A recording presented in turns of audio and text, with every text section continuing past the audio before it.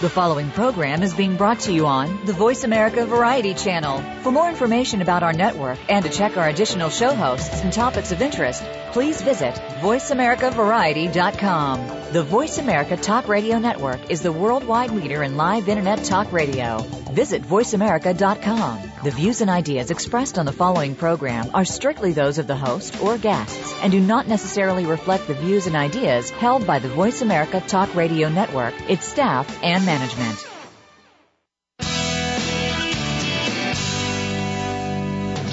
Welcome to Go Green Radio, brought to you by Covanta Energy. Reduce, reuse, recycle, rethink renewable energy and energy from waste. This program will help start you thinking about how to protect our world and its important resources. Now here's the host for Go Green Radio, Jill Buck. Welcome to Go Green Radio, everybody. Thrilled that you could join us because we have got one firecracker of a show for you today. We're talking about something that is so current and so enthralling that I'm just thrilled to bring it to you.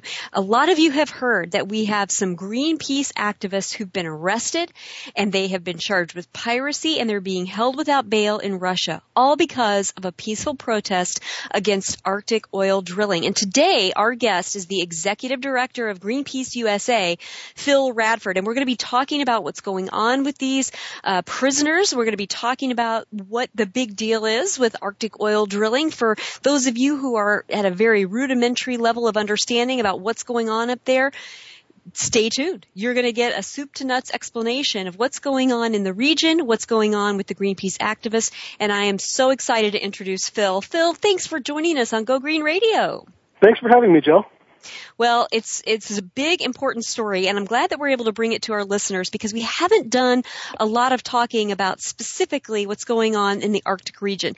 And though I'm really excited to get into a full conversation about the Arctic 30, our brave activists who are currently being held in Russia, I want to tee up this subject a little bit for our listeners who may not know as much about what's happening in the Arctic Circle as they need to know in order to fully appreciate this story. So talk to us about how the Arctic Circle region itself has changed in the past few years in terms of things like, the rate of the ice melting and, what's happening up there.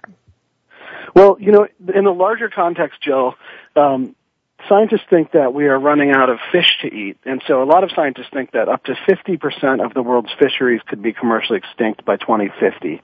We're just overfishing too much. Pollution is hurting them. And then oil is getting more and more expensive. We all know that. I fortunately haven't bought gas for months and months and months because I've solar powering my electric car.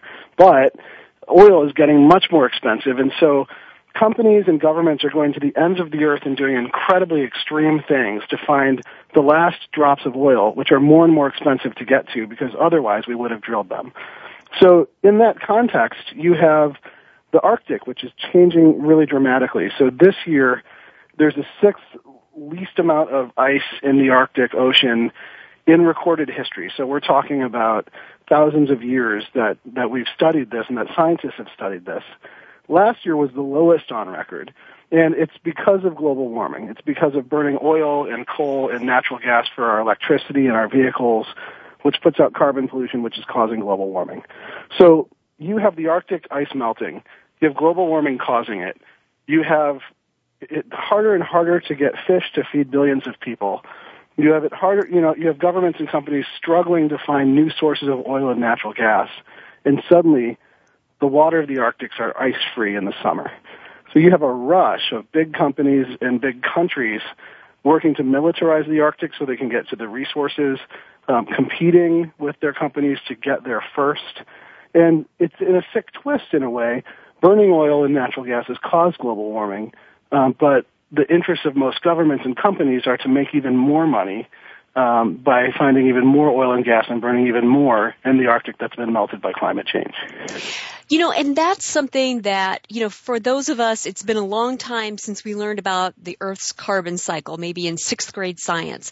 Help us understand, in layman's terms, how burning carbon fuels, hydrocarbon fuels like oil and coal and gas, how do these fossil fuels, when they're burned in order to create various forms of energy, how do they impact the Earth's carbon cycle in such a way that the ice in the Arctic is melting? Kind of give us the layman's Reader's Digest version of how that happens. Sure.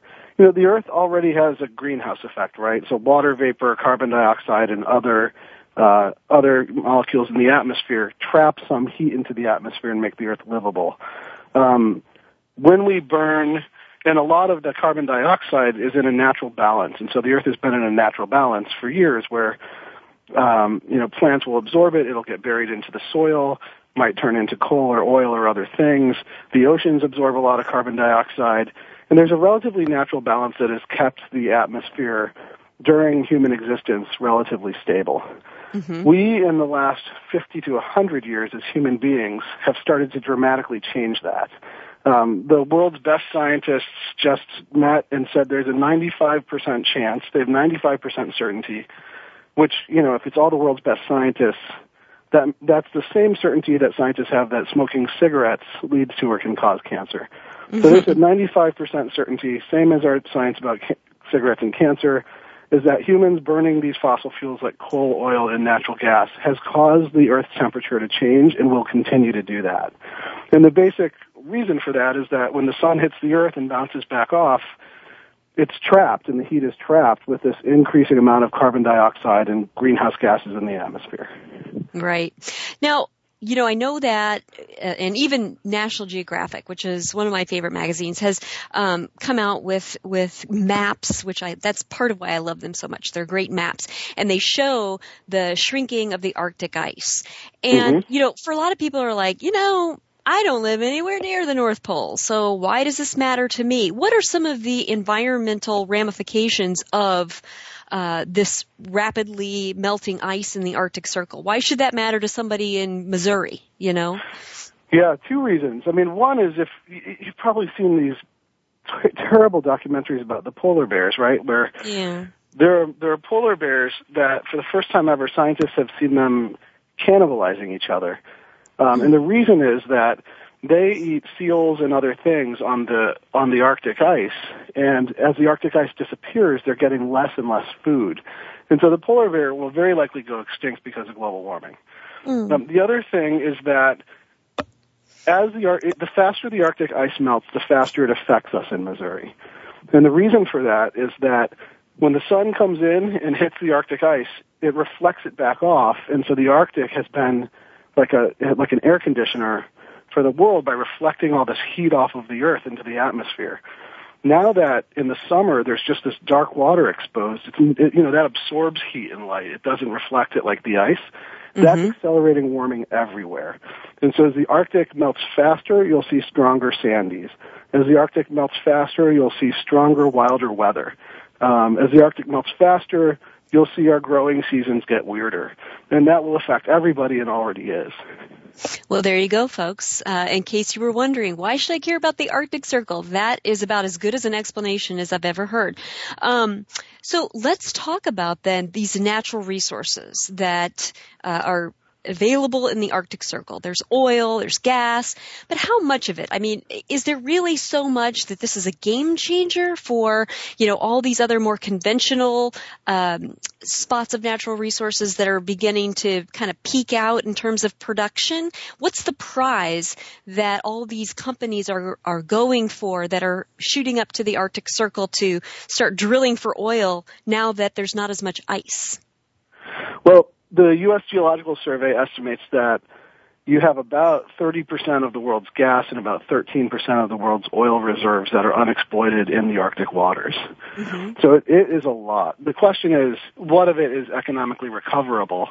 How high will our gas prices be when we have to drill for such expensive oil? But the Russian government, the U.S. government, big multinational oil companies, as they run out of conventional oil and as they struggle, especially the oil companies, to find enough oil each year that they can say to Wall Street, we've found more oil than we've drilled this year.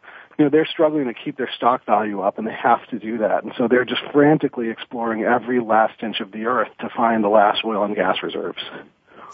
That is frightening, especially when you think about how much money is going into this exploration, and if that were money being spent to increase renewable energy generation, what a better picture our energy portfolio, would look like at that point. Talk to us about the risks of drilling in the Arctic. I mean, it is pretty extreme. Even though the ice is melting, it's still pretty extreme weather.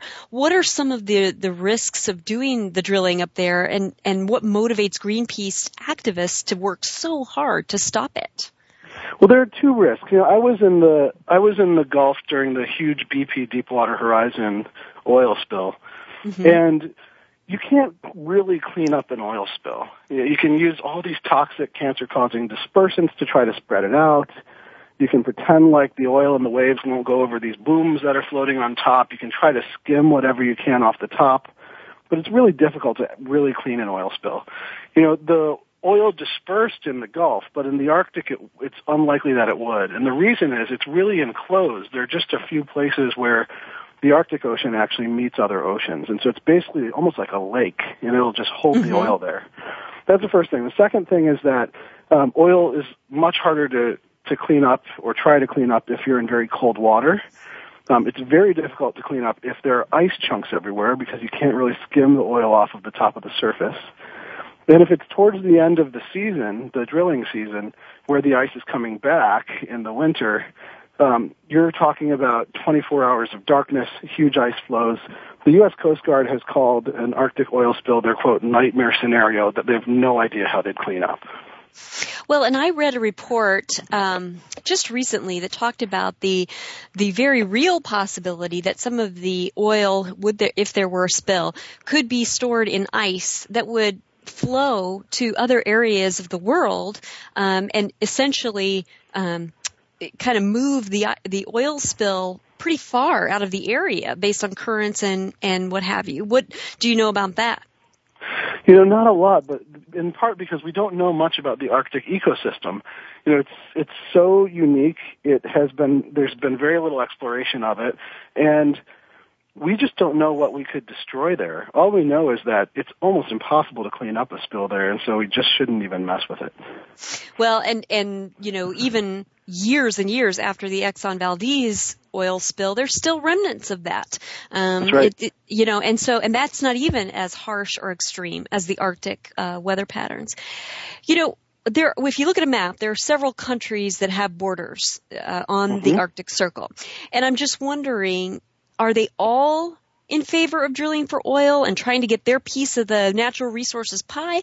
Or do you find that some of the countries are more aligned with Greenpeace on this issue? What's your relationship with those countries like? Most are. So Canada, the U.S., Russia, most of the big countries are. And then you have China and other countries saying, we're not on the Arctic, but we want some of those resources as well. So there's a mad rush to get to those resources.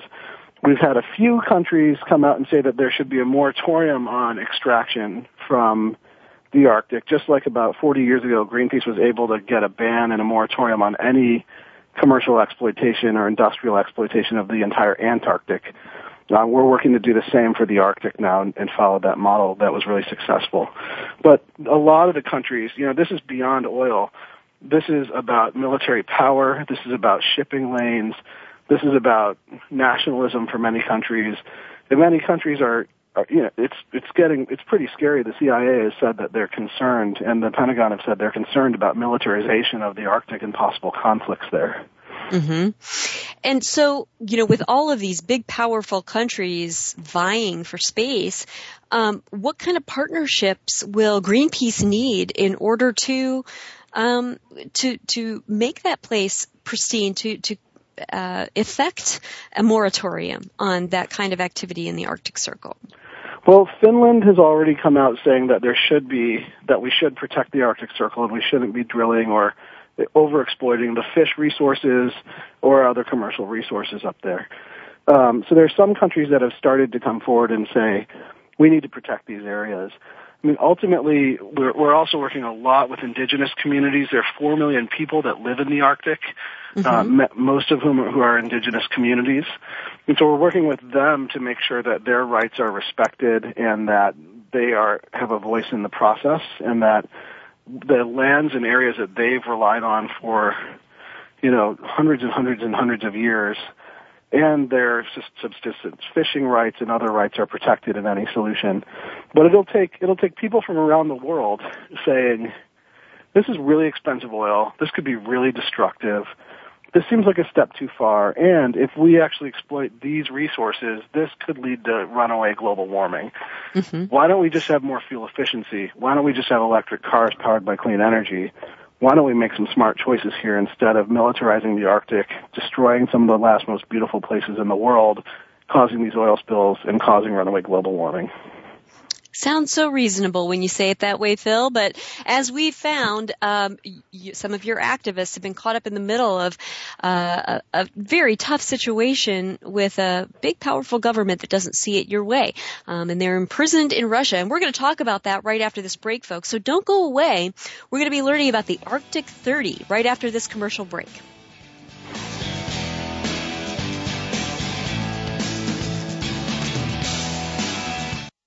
News, opinion,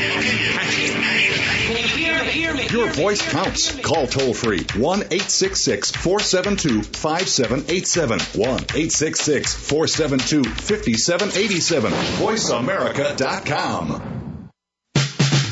All round the outermost rim of the shield, he set the mighty stream of the river Oceanus, creating Achilles' shield in Homer's The Iliad, Book 18. Rachel Carson, in The Sea Around Us, said, "All at last, return to the sea, to Oceanus, the ocean river, like the ever-flowing stream of time, the beginning and the end." Moyer's Environmental Dialogues with Dr. Rob Moyer offers lively dialogue and revealing narrative inquiry into how individuals are overcoming obstacles and creating a greener and blue planet Earth. Tune in Thursdays at 3 p.m. Eastern, 12 noon Pacific on the Voice America Variety Channel. Take a wild guess. How much garbage generated in the United States today is converted into energy? Is it 26%, 43%, or 14%? Working here and around the world to produce a reliable supply of clean, green energy, Covanta Energy works with communities to turn household trash into energy. Oh yeah, that question I asked earlier? Today, only 14% of U.S. garbage is converted to energy. Just 14%. Covanta alone processes half of that municipal solid waste into renewable energy for a cleaner world. For more information about Covanta Energy, visit us today at www.covantaenergy.com. The Internet's number one talk station. VoiceAmerica.com.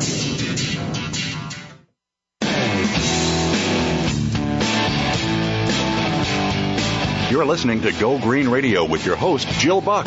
Jill would love to hear your comments or questions on today's show, so call us toll-free at 1-866-472-5788. That's 1-866-472-5788. Write to us, too. Save some trees and send us an email to gogreenradio@gmail.com. That's gogreenradio@gmail.com. Now back to Go Green Radio with your host, Jill Buck. Welcome back to Go Green Radio. In case you're just tuning in, our guest today is Phil Radford. He's the Executive Director of Greenpeace USA. And I'm going to invite everybody who's in front of their computer, or if you're listening to us on a tablet or smartphone, don't close this tab in your web browser. Keep listening to us on voiceamerica.com. But if you want to check out some visuals of what we're going to be talking about in the next segment, open up a new tab in your web browser and go to greenpeace.org, because we're going to be talking about the Arctic 30. And you can see their pictures there. You can browse around and check out some stories about them as we're talking to Phil about their plight. So, Phil, let's talk about the Arctic 30. Let's begin with how this particular group was assembled, where are they from, and what was their original plan? Well, Jill, the Arctic 30 it's 28 Greenpeace activists and 2 independent journalists. They are from about 14 different countries, and they all came together because they're incredibly committed to fighting climate change and to making sure that there's not another oil spill, this time in the Arctic. They have a really varied history. So the captain of the ship is Peter Wilcox. And Peter was actually the captain of the Rainbow Warrior in 1985 when the French government was tired of Greenpeace protesting its nuclear tests and sent special forces to New Zealand when they bombed the ship and blew it up and sank it. And that was, incredibly tragic because we lost one of our photographers, Fernando Pereira, Thank goodness all the rest of the crew was off the ship because it was someone's birthday.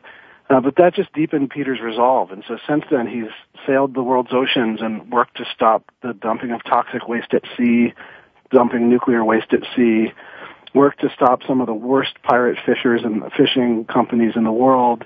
And now he is in an Arctic, he went to the Arctic to stop this new huge threat to our planet and is in prison. It's probably the second most aggressive response we've ever gotten from a government after the French bombing the Rainbow Warrior is the Russians violating international law, boarding our ship in international waters, illegally arresting people and taking the ship, and the Russian courts making up these charges of piracy, which could mean they're in jail for 15 years.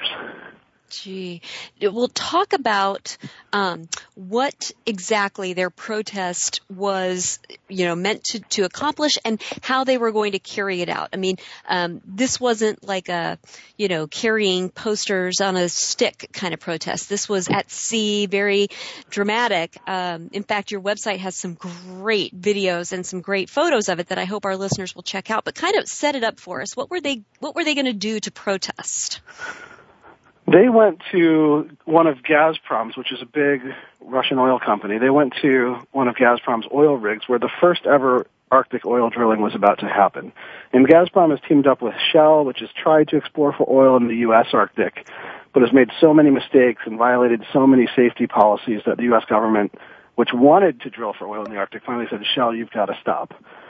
So they went there to hang a banner on this huge oil rig, just alerting the world to the fact that this would cause more runaway climate change and could lead to an oil spill. Gazprom has come out and said that we could have broken the oil rig or something like that, or that we were capturing the oil rig. And it's, Gazprom has built these platforms to be able to withstand torpedoes and massive ice flows hitting it. So two people, one woman, one man, with a rope and a banner hanging from the side would hardly do any damage. But they were incredibly courageous and knew that they would probably get in trouble for boarding it without permission. But nobody ever expected that charges of piracy, which just don't apply here, would be leveled and such an extreme reaction would happen. So how exactly were they captured? I was watching some of the videos that showed a little bit of it, but of course, when the forces, that captured them were coming in, it's kind of tough to keep the camera going. So describe how they were taken captive. So there were two waves of it. So the first wave was there were two people that were doing the protest, and the FSB, the basically paramilitary forces of Russia, came in small inflatable boats just like our activists were in, fired 11 warning shots with a cannon over the ship, and then fired their rifles towards the activists into the water. One activist had a knife pulled on them, and the activist said, "Okay, we're coming down. We won't deploy the banner." But still some of the workers and other folks were shaking their ropes and kind of jerking them around against the side of it, and it was pretty dangerous while our activists were saying, we're peaceful, we're unarmed, we're Greenpeace, we're coming down. So those two were arrested. And, Greenpeace doesn't think it's above the law, and those activists knew they weren't above the law, and they knew they were boarding an oil platform and that there would be a consequence for it, for boarding it without permission. And most experts in international law say, yep, the consequence is you should be arrested, you should have a fine, and you should be let go. But the charges against them now are incredibly severe. The other 28, including two independent journalists, were arrested a day later. And so the ship left the scene. The FSB allowed the ship to leave the scene. And it was in international waters, and night was falling. And a helicopter came overhead, and 15 masked military people descended from a rope with incredibly huge guns, and made everybody lie down, face to the ground, cuffed them, searched everything, and illegally seized the ship in international waters. And you've got to imagine, countries should not be able to send their military to international waters to take a ship flagged under another country, so it's Dutch flagged, and just take everyone prisoner, take the ship, and take them back to their country. That's completely against international law. Yeah, and so who's charged with piracy? Yeah, and they're charged with piracy. Yeah, it seems like it's the other way around, but go ahead. Yeah, no, it does seem like it was the other way around. And the charges, so then they kept people in the mess for quite a while, or in the kitchen. They detained them for 4 days. They towed, our captain, Peter Wilcox, said, look, this is illegal. I'm not piloting the ship back to Russia. So they towed the ship back to Russia. We finally were able to talk to them. They were in jail for several days, and then we're told that they were going to be held in prison for 2 months while they figured out if they would charge them with piracy. And later they did charge them with piracy. Mm-hmm. So what's going on with them now? Do they have, do they have legal defense? Who's advocating for them? They do. Greenpeace has supplied them each with a lawyer. They all have translators. There's a whole legal team on the ground in Murmansk, Russia right now. All 30 of them to watch the courts was pretty amazing. So each one was brought into court for a trial or for a hearing. They were in a one-person little cage, standing there in a cage. One of the journalists said, the crime I'm being accused of is being a journalist covering this, and I will keep committing that crime. So it's really it's amazing. They're in these tiny little cages, and then they're sent off to several jails around Russia, and these are pretty harsh conditions. These are like Soviet-era prisons. Mm-hmm. And a lot of them are split up in different groups all over the northwest of Russia. And what do you think, do you have an idea of, what the final implication will be? I mean, do you know if, they're going to be released, or is that still just a complete unknown? I think it's an unknown. The amazing thing is that people in 220 cities immediately held vigils, held protests and rallies. Thousands of people marched in the streets of Moscow. I think it will really depend on public support within Russia and around the world to say, look, these folks were taking a risk to tell us all about the risk of oil drilling and climate change. And yes, they're actually willing to take the consequences of that, but making up charges of piracy for 15 years in Russian prison is crazy.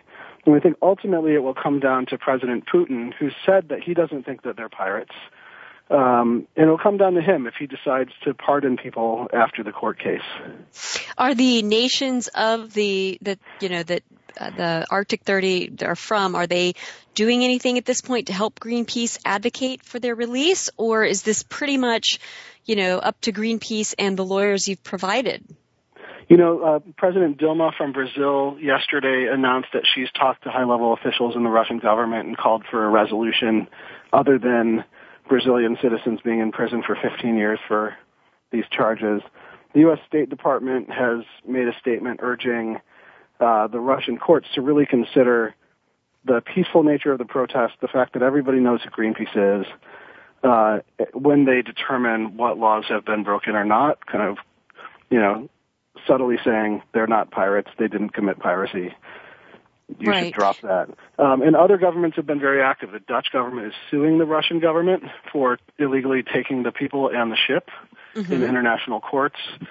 So a lot of governments have stepped out to say, this is extreme, give them a fine, release them, then let's move on. When I think about this from the Russian perspective, it's hard to see a win for them in this situation. If they hold the Arctic 30 prisoners for a long time, maybe with the idea that they're going to make other activists scared to do this same act, then they're also kind of prolonging the story and the amount of time that mainstream media is going to be covering, the hazards of Arctic oil drilling and why you guys were there in the first place, which on the one hand, from a PR perspective, is great for this story. It's a great thing that people around the world are hearing about what's happening in the Arctic. On the other hand, if the Russians release them too soon, then there's not much of a deterrent to keep future protesters from doing the same thing. And I don't know, from their perspective what they'll end up doing. But this is a conundrum for all concerned, to be sure. I think there's another view as well, which is that Russia is a powerful country. It is a major geopolitical player. It's a really sizable economy, and I think that Russia has an interest in showing the world that it has rule of law, right? That there's rule of law in Russia where if someone commits a crime, they're charged just for that crime.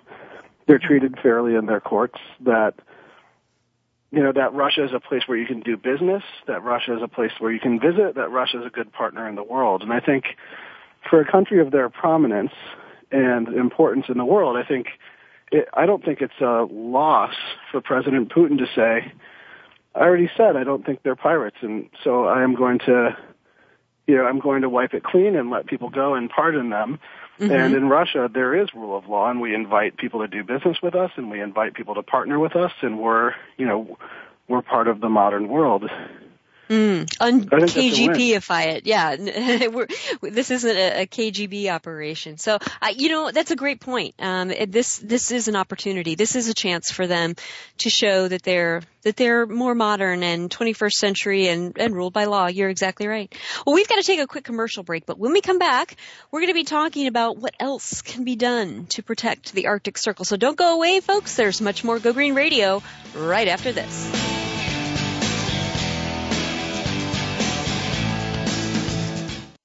News, opinion, your voice counts. Call toll-free 1-866-472-5787. 1-866-472-5787. VoiceAmerica.com. Take a wild guess. How much garbage generated in the United States today is converted into energy? Is it 26%, 43%, or 14%?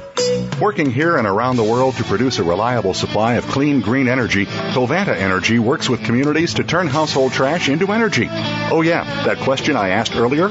Today, only 14% of U.S. garbage is converted to energy. Just 14%.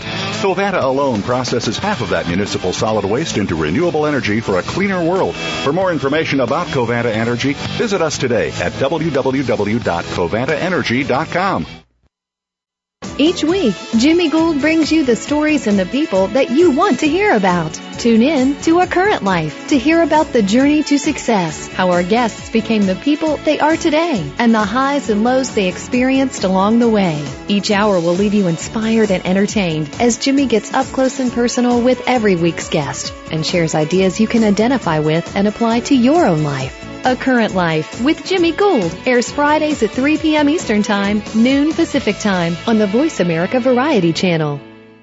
Stimulating talk gets those synapses in the brain firing really fast. All the time. The #1 Internet talk station where your opinion counts. VoiceAmerica.com.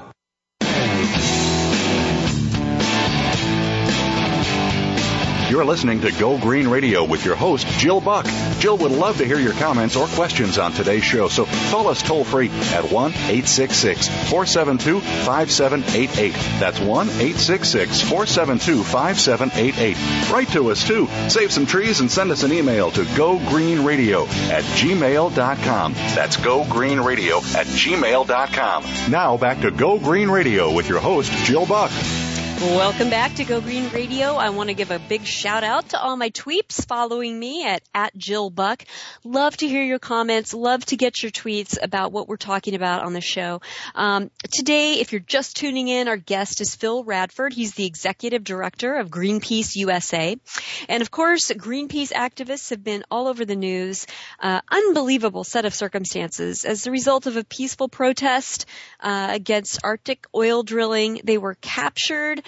They've been imprisoned. They've been charged with piracy, of all things, and they're being held in Russian prisons. And right now, we just don't know what's going to happen to them. If you want to find out more, I would encourage you to open a new tab in your web browser while you're here listening to us on voiceamerica.com and check out greenpeace.org. There, you're going to find some really cool stuff. Besides a lot of stories, in writing, you're going to find some great photo galleries, some cool videos that show the protests, show a portion of their capture. Just really interesting stuff. And even more importantly, you can find out how you can get involved in part of this campaign to save the Arctic Circle. And we'll talk about that more in just a few moments. But let's get back to protecting the Arctic Circle. Phil, what do you think that President Obama and federal regulators here in the U.S. should be doing about this issue of Arctic oil drilling? Well, we have a choice right now. This is a really important moment in history, and the choice is, it's really clear. So according to scientists, we need to leave a really significant portion of the oil deposits and the natural gas deposits underground unburned. If we don't do that, we could make life on Earth pretty miserable. We could end up killing a huge percentage of the world's species this century. We could end up turning a lot of the most important cropland into areas that are much more difficult to grow crops on. We could really affect human life as we know it and the world as we know it. So if we burn all of this oil, we're in deep trouble. At the same time, we have great new technologies. We don't need this oil. It's really expensive oil. And we could shift really aggressively with a moonshot program to electric vehicles. If you're in Texas, where 25% of the electricity is from wind energy right now, you can power your cars with clean energy and get off of oil and coal almost entirely. There are technologies here today, and there's hope and opportunity here today that creates more jobs that we could do without causing runaway global warming, without worrying about protecting oil in the Arctic with our military, and without destroying this one of the few untouched, beautiful places in the world. From a regulatory standpoint, what could the president do? I mean, what's within his power, his purview, to direct federal regulators to do? One thing we could do is we could just stop subsidizing the oil industry. When you talk to the solar and wind industry, they're actually saying they don't want state subsidies or other subsidies after 2016, that they're fine competing on their own, and they'll win. The oil industry and the natural gas industry are saying no such thing. So when Shell goes to the Arctic and fails at its exploration, it gets a tax break. It gets to write its failure off with the federal government. The solar industry isn't doing that. The wind industry isn't doing that. The plug-in electric vehicle industry isn't doing that. One thing he could do is just change the game by stop giving our tax dollars to these really extreme and, really mature companies that don't need tax dollars. So that's the first thing. I think the second thing he could do is continue to focus the Department of Energy and increase the focus on investing in battery technology and promoting cleaner cars so that we can get off of oil within the next 20 years. Mm-hmm. And in terms of, creating a moratorium on drilling up there, I mean, is that something that you see as a realistic possibility? Something that, as far as U.S. waters go, this is not allowed, or is that sort of wishful thinking? When Greenpeace started and we wanted to ban nuclear testing, we had the same question. When we started to say, we should actually make sure whales don't go extinct, people thought, that's stupid. We actually used whales for oil back then, and for meat. When we decided we want to protect all of Antarctica from any mining, militarization, any commercial exploitation, people thought it was nuts. And we've done it all. And so I think the question is, how committed are people? How many people will join in this movement to protect the Arctic? And how can we make sure that the voice of people in our demand for a better world for our children is stronger than Shell and Exxon's desire to have a few more reserves? Well, let me ask you this. This is kind of a ancillary, comment or question for you. But, you've achieved so much in the history of Greenpeace, even before there was social media, and even before we've seen kind of this resurgence of civil engagement, at least here in the U.S. How do you feel like, that increased civic engagement in these types of issues, even just over the past 5 years, we've seen more and more people getting involved. How much has that influenced your influence as an organization? It's kind of like it's the thing that makes all boats rise. So if you look at the history of environmental progress, whether or not you like it, it's almost always been based on people in the streets. So in Earth Day 1970, there were millions of people in the streets, and for the next decade, we had law after law after law passed. And all studies show that the more protest there is, the more people are really engaged personally, the more happens. And so it's great. The great work by 350.org and Bill McKibben to put the Keystone XL pipeline on the political agenda. If we all hadn't been there together, willing to go to jail outside of the White House to say this has to stop, that never would have elevated to the political level that it did. And I think we're seeing more and more people are realizing that we have asked nicely for a long time, and time is running out, and some people need to take some personal risks and put themselves on the line to say, this is just this important. Mm-hmm. You know, getting back to this whole notion of the militarization of the Arctic, as a former naval officer, this concerns me greatly. The idea that anybody in the military really wants to go to war is really not accurate. Most people who are in the military think of themselves as people who want to protect, who want to serve. But, fighting is kind of the last option. But I've been reading a lot of reports. I am kind of a white paper junkie, and I've been looking at some of the white papers coming out of the Naval War College that show that, Russia is trying to do things like extend its continental shelf boundary to reach under the North Pole for natural resources, obviously. And that China, even though it's not a border nation in the Arctic Circle, is also making moves in the region. And even, our friends to the north, Canada, and the U.S. don't agree on who owns rights to the Northwest Passage, which is a great shipping lane, and could be incredibly valuable, to move goods from east to west. It didn't used to be open, and now because of sea, melting or ice melting, it's going to be more accessible. So it sounds like a lot of geopolitical conflict is brewing, and I'm wondering how this affects your optimism in terms of Greenpeace and other like-minded activists being able to stop Arctic drilling without military involvement. It's a really good question. I mean, you're right. I mean, the Russian government even planted a Russian flag outside of their outer continental shelf and said, this is ours. There's a huge resource grab happening by everybody. And the Pentagon has also been very concerned and been studying the militarization of the Arctic and has been very worried about more conflicts over resources, because as we run out of, so many of our wars and conflicts are just about resources, right? So a lot of our military spending is focused on protecting oil lanes, which is really a huge subsidy to the oil industry. It'd be great if we didn't have to spend those resources protecting oil lanes. Yep. And so it's becoming it's always been a huge expense in the U.S. budget. It's always been a huge expense in terms of human lives and Americans' lives. And the sooner we can kick these habits, the better. Greenpeace has done a lot of work that has seemed impossible because militaries want something, right? Or the politicians, the commanders-in-chief want something. And I think the biggest example of that is nuclear testing, where we first started out as a small group of about 13 people who were journalists and Quakers, and which is where our peaceful and nonviolent philosophy comes from, who were environmentalists, and they decided they didn't know how to take on the U.S. military-industrial complex as pacifists, but they just thought, wow, the U.S. is testing nuclear weapons above and below ground and right on a fault line in a small island off of Alaska.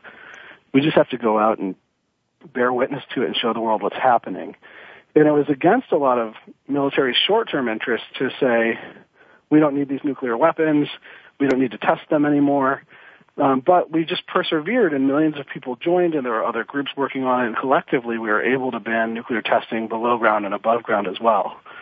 So we always start out, when you want to win something big enough, there's always some stakeholder that wants to keep the status quo, whether it's testing weapons, whether it's dumping nuclear waste at sea, or whether it's drilling in the Arctic. And we'll just have to continue to peacefully say, no, here's a line in the sand. We can't let you go further because there's so much more at stake than your short-term interests. And it's worked before, and it will work if we have millions of people with us. A lot of the people who listen to Go Green Radio are parents, and they're in a variety of occupations, but part of what's gotten them into quote-unquote going green is this idea of preserving natural resources and preserving our environment for future generations. They have blood in the game now. They've got their DNA in the game. There's so many issues. There's so many battlefronts in, the Arctic is one, there's so many others. Can you just briefly talk to those war-weary parents who are trying to do the right thing on behalf of their children and their posterity? What's your message to them? My wife and I are planning to have a kid, and we have had a lot of conversations about what's the world look like that we'll bring our kid up in. And it's a little scary, and I think a lot of people, right when they have kids and just become parents, start thinking, what are the toxics that my children are exposed to? Or, what's the world going to look like? Or these places that I love, will they be around for my kids? And it's a scary question. It's one that I think people would prefer not to think about, but we have this obligation to think about it. And I would say it's not all on you. It's not all on each of us. But what's on us is to look directly at the people that have the power to make the biggest changes that we need to be made. And that is the president, that's our local elected officials, that's companies. We all are doing our little parts to make this world better and to protect our children and to make the environment better. And we need them to do their part. We need industry-wide and government-wide solutions to accelerate clean energy and to accelerate clean cars. And we can all do our part, but fundamentally, if people do anything, apart from making sure their kids aren't exposed to toxics in their products and things like that, they should be demanding that the president, the Congress, and corporate CEOs are doing their part to give us the choices that we need to be able to have so that we can have a world we want to pass on to our kids. Well said, Phil. On that, we're going to take a quick commercial break, but when we come back, there's more Go Green Radio and more thoughts from Phil Radford, the Executive Director of Greenpeace USA. So don't go away, folks. We'll be right back with more Go Green Radio.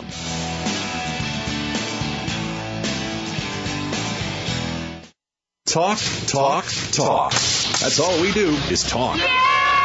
If you'd like to talk, call us toll-free right now at 1-866-472-5787. 1-866-472-5787. That's it. VoiceAmerica.com. Take a wild guess. How much garbage generated in the United States today is converted into energy? Is it 26%, 43%, or 14%? Working here and around the world to produce a reliable supply of clean, green energy, Covanta Energy works with communities to turn household trash into energy. Oh yeah, that question I asked earlier? Today, only 14% of U.S. garbage is converted to energy. Just 14%. Covanta alone processes half of that municipal solid waste into renewable energy for a cleaner world. For more information about Covanta Energy, visit us today at www.covantaenergy.com. Streaming live, the leader in Internet talk radio, VoiceAmerica.com.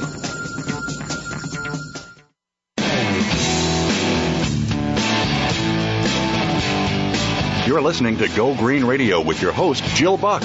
Jill would love to hear your comments or questions on today's show, so call us toll-free at 1-866-472-5788. That's 1-866-472-5788. Write to us, too. Save some trees and send us an email to gogreenradio@gmail.com. That's gogreenradio@gmail.com. Now back to Go Green Radio with your host, Jill Buck.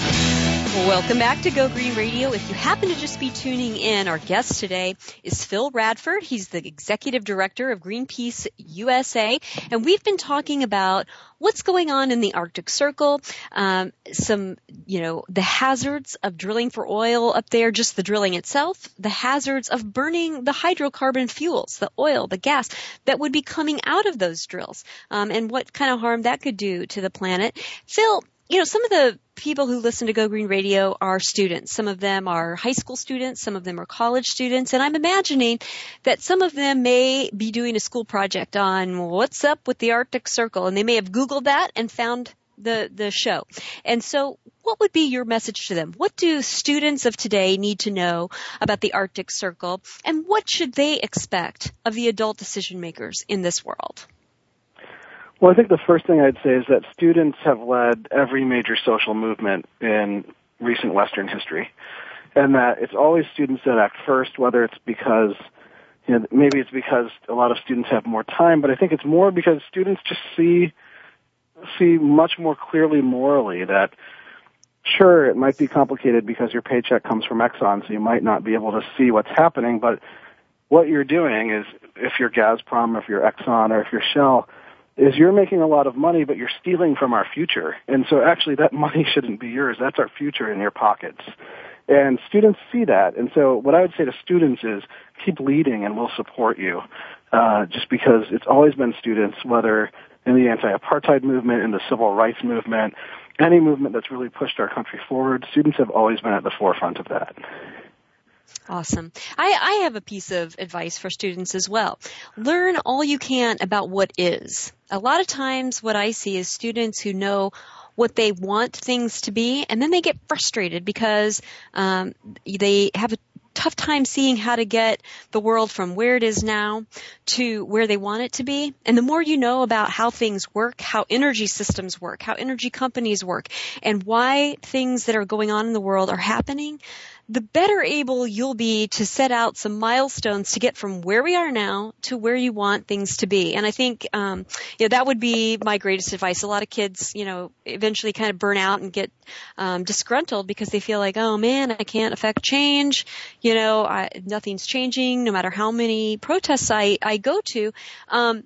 And you can be more effective with your protests if you know how things work. Case in point, Greenpeace. You knew where to go to make your stand. You know how the world works, and you have those eyes wide open as you're leading the charge to what the world should be, what the way you want it to work. How. Back to the Arctic 30, because, I'm a mom and I tend to be a nurturer, and I wonder how they're holding up. Can we send them care packages? Can we communicate with them to encourage them? Is there anything that we as Go Green Radio advocates can do to help the Arctic 30? You could send them care packages, and I also think sending them messages, they would really appreciate it. If you go to greenpeace.org, you can find their bios, you can find information about them, and you can also send us an email that we can send on to them for them to see, because I think that your moral support and showing that you agree with them, that you appreciate what they're going through because you know it's for a better world, I think that would really be moving to them and mean a lot.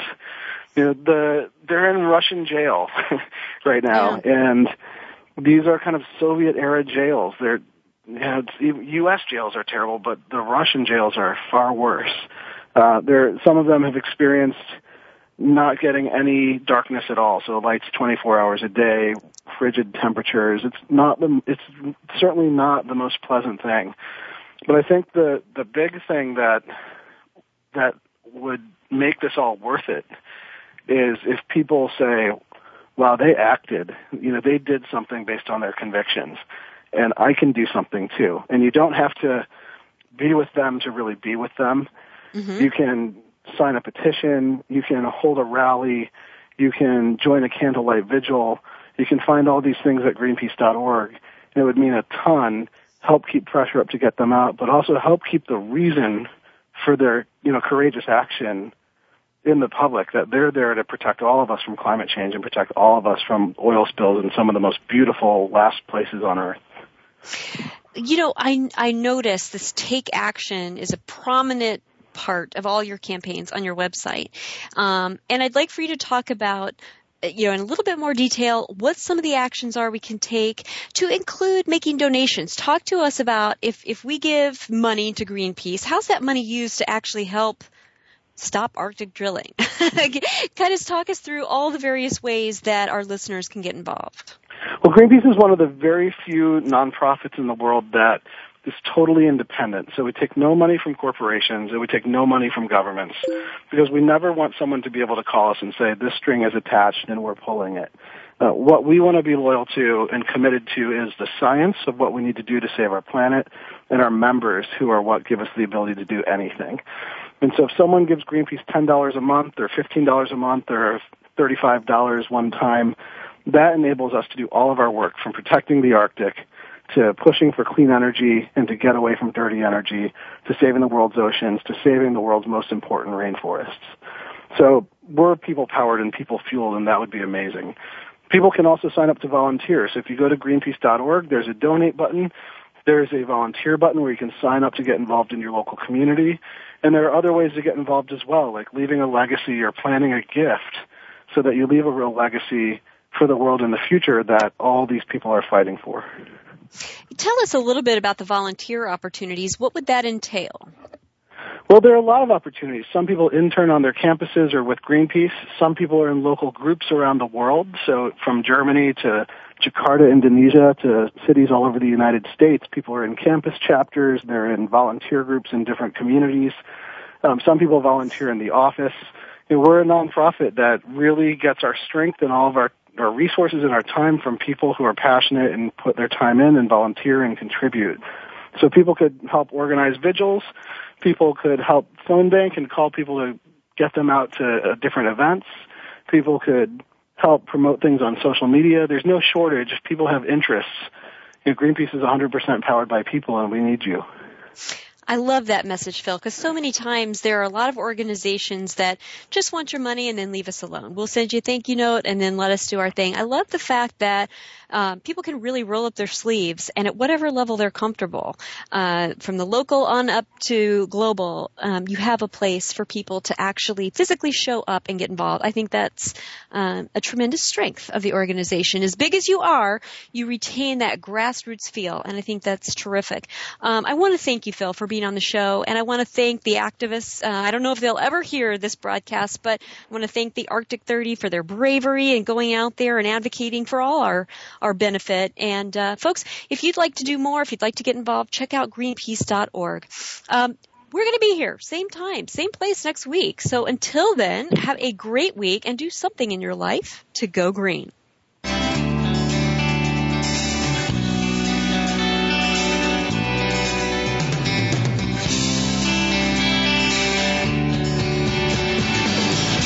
Did you get some terrific ideas from today's show? Please join us for more next Friday at 9 a.m. Pacific Time, noon Eastern Time. It's Go Green Radio with Jill Buck here on Voice America. Go Green Radio is proudly sponsored by Covanta Energy, a leader in providing renewable energy solutions for a cleaner world.